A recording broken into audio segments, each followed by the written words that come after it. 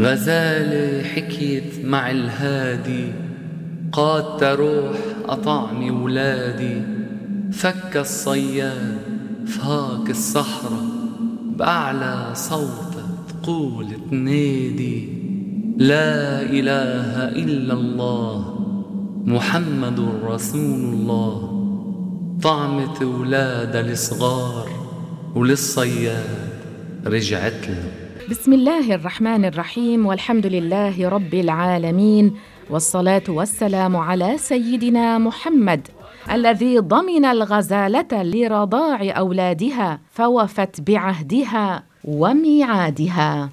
حبيب قلبي محمد أفديه بعمري كله. غزالة حكيت مع الهادي، قد تروح أطعمي ولادي. غزالة حكيت مع الهادي، قد تروح أطعمي ولادي. فك الصياد. سننقل إليكم سيرة عبد السلام بن مشيش الذي ينتهي نسبه إلى فاطمة الزهراء. من مثلكم لرسول الله ينتسب، ليت الملوك لها من جدكم نسب. ما للسلاطين أحساب بجانبكم، هذا هو الشرف المعروف والحسب. لنا شرف لحسن لقاه، ولنا شرف باتباعه عليه السلام. فبمدحه قلبي طروق، ولكم له حنت قلوب. لمحبه فهو الوهوب، بالفضل كالغيث السكوب. فبمدحه قلبي طروق، ولكم له حنت قلوب. هو سيدنا ومولانا عبد السلام بن مشيش بالميم وقيل بالباء. ينتهي نسبه إلى إدريس الأكبر بن عبد الله الكامل بن الحسن المثنى بن الحسن بن علي بن أبي طالب وفاطمة الزهراء بنت رسول الله صلى الله عليه وسلم. بجود عطاء له الجذع اليبيس بكى، وذاك الضب قد لبى. كذا الحصباء سبحت الإله البر في يمناها. له الجذع اليبيس بكى.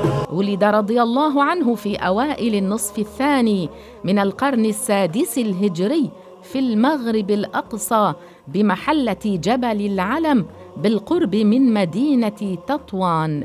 أما تاريخ ولادته فقد قيل سنة 559 للهجرة، وقيل سنة 563 للهجرة. تزوج عبد السلام من ابنة عمه يونس، وأنجب منها 4 ذكور وبنتا واحدة سماها فاطمة. حفظ القرآن الكريم وسنه لا يتجاوز 12، وشيخه في القراءة هو سيدي سليم دفين قبيلة بني يوسف. ثم أخذ في طلب العلم، ومن أشهر مشايخه الفقيه العلامة الحاج أحمد الملقب أقطران، كان يأخذ عنه الفقه على مذهب الإمام مالك. وأما شيخه في التربية والسلوك فهو العارف بالله سيدي عبد الرحمن بن الحسن الشريف العطار المدني الحسني الشهير بالزيات. وقال الحافظ اللغوي محمد مرتضى الزبيدي في كتابه تاج العروس: وذكر القشاشي في الصمت المجيد أن سيدي عبد السلام أخذ عن أبي مدين من غير واسطة.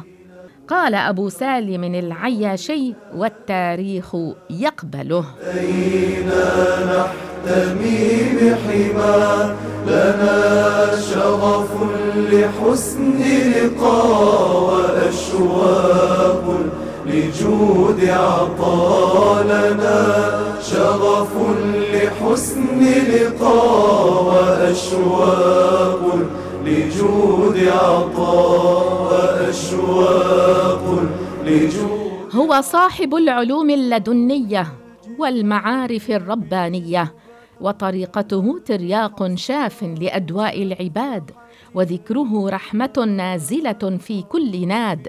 سرى سره في الآفاق، وسارت بمناقبه الركبان والرفاق. قضى عمره في العبادة، وقصده للانتفاع به أهل السعادة. البر في يمنى له الجذع اليبيس بكى وذاك الضب قد لم. إذن هو الجامع بين علم الشريعة والحقيقة. الإله البر في يمنى له الجذع اليبيس بكى وذاك. كان علاوة على علو همته وحاله عالماً فاضلاً جليل القدر، متحمساً للدين، عاملاً على نشر فضائله. ألف العبادة والنسك من صغره، ويقول سيدي الإمام أبو الحسن الشاذلي إنه سلك الطريق إلى الله منذ أن كان عمره 7 سنين، وبعد أن سار في العبادة أشواطاً وبلغ مبلغ الفتيان ظهر له من الكشف أمثال الجبال، وهو ما زال بعد في بواكير شبابه، ثم نزع إلى السياحة، وأقام في السياحة 16 سنة كاملة. البر في يمنى عليه الله قد صلى ومن بالحق قد والاه. شرف لحسن لقاء وأشواق لجود عطالنا شغف لحسن لقاء وأشواق لجود عطاء وأشواق لجود عطاء. والسياحة أصلها الذهاب على وجه الأرض، والمقصود أن الشيخ عبد السلام سار على سنة أسلافه، فسار متعبداً وسافر متعلماً. والسائحون هم الذين يسافرون لطلب الحديث والعلم، وقيل هم الجائلون بأفكارهم فيما خلق الله عز وجل من العبر والعلامات الدالة على توحيده تعالى وتعظيمه، وقيل غير ذلك. يا رسول الله يا حبيب الله يا رسول الله يا حبيب الله. لم يكن يتطلع عبد السلام بن مشيش إلى شهرة ولا زعامة، وقد نفض قلبه من حب الرياسة. لقد بالغ في إخفاء نفسه حتى يكون سره مع الله دائما. توارى عن الأعين، تباعد عن الظهور، تجرد للعبادة، وفر بنفسه عما فيه الناس من الفتن. قال الشيخ أبو الحسن الشاذلي: كنت في سياحتي فأتيت إلى غار لأبيت فيه، فسمعت فيه حس رجل، فقلت: والله لا أشوش عليه في هذه الليلة، فبت على فم الغار. فلما كان عند السحر سمعته يقول: اللهم إن أقواما سألوك أن تسخر لهم قلوب خلقك، اللهم إني أسألك إعراضهم عني حتى لا يكون لي ملجأ إلا إليك. قال: ثم خرج فإذا هو أستاذي ابن مشيش. يا أعظم مرسلي وأرح بذكر المصطفى قلبي الذي يصفو لدى ذكر الرسول. من أقواله ووصاياه كان رضي الله عنه يقول: الفرائض معلومة والمعاصي مشهورة، فكن للفرائض حافظا وللمعاصي رافضا، واحفظ قلبك من إرادة الدنيا وإيتاء الشهوات واقنع من ذلك كله بما قسم الله لك. ويقول أيضاً: إلزم باباً واحداً تفتح لك الأبواب، واخضع لسيد واحد وهو الله تخضع لك الرقاب، وخف من الله خوفاً تأمن به من كل شيء. لم تحللي لم يضمني ظمأ ومن وصاياه لسيدي أبي الحسن الشاذلي: لا تنقل قدميك إلا حيث ترجو ثواب الله، ولا تجلس إلا حيث تأمن غالباً من معصية الله، ولا تجالس إلا من تستعين به في طاعة الله، ولا تصطفي لنفسك إلا من تزداد منه يقيناً بالله.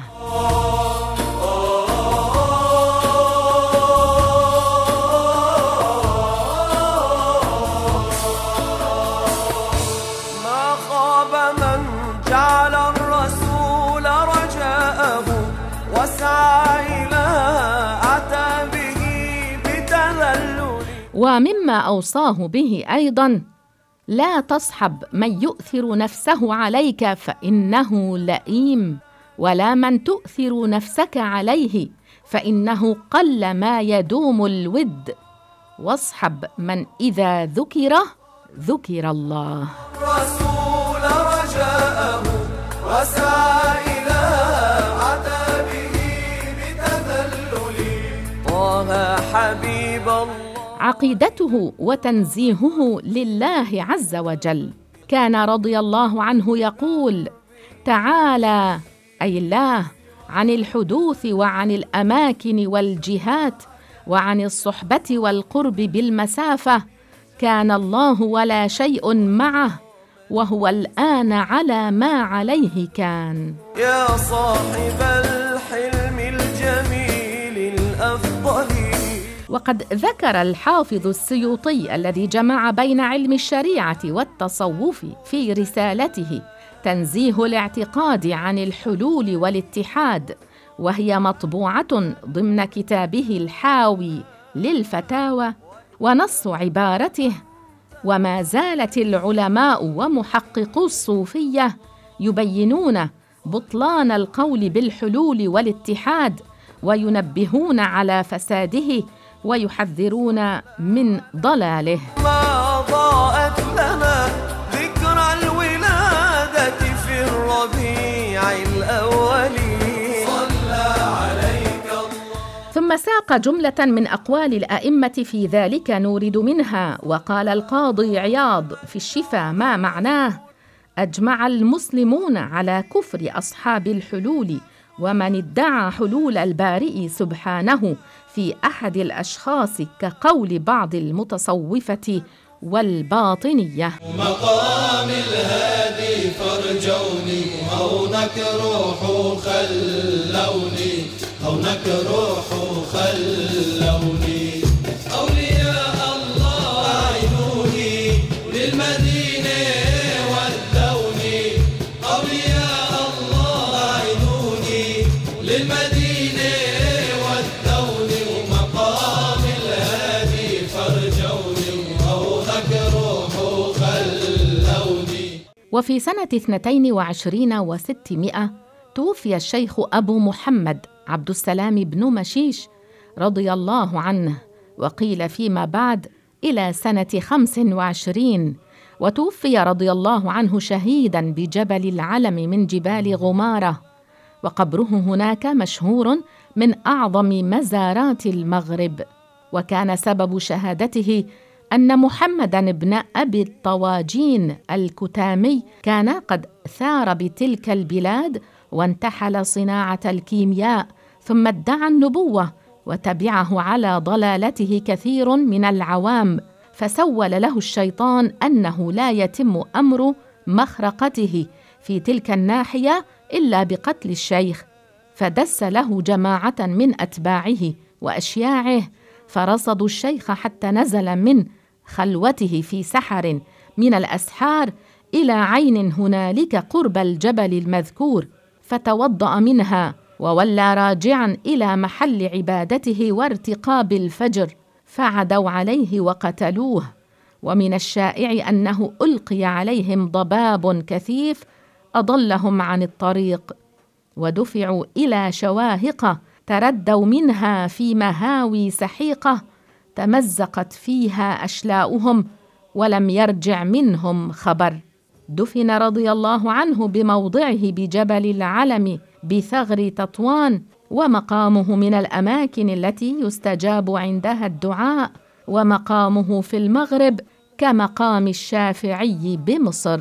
قال الشيخ عبد الوهاب الشعراني في الطبقات الكبرى: قال الشيخ أبو العباس المرسي: ومات الشيخ عبد السلام بن مشيش رضي الله عنه مقتولا، قتله ابن أبي الطواجن ببلاد المغرب، رحمه الله رحمة واسعة، وجمعنا معه ومع الأولياء الصالحين تحت لواء المصطفى عليه الصلاة والسلام. يا أحباب الله أنتم أهل الجاه، أهواكم والشوق إليكم في قلبي والله، وإلزم دوما باب ديوان الأنجاب، فعساه يفتح للصادق من عطف الأخطاب، إن ضاقت أحوال أو حلت أهوال، قدوتنا صوفية حق أسياد أبدال، يا شمس الإحسان يا قطب العرفان، يا عبد القادر يا غوثي يا بشرى جيلان. الله يا الله يا الله يا الله، الله يا الله يا الله يا الله، الله يا الله يا الله يا الله، الله يا الله يا الله يا الله.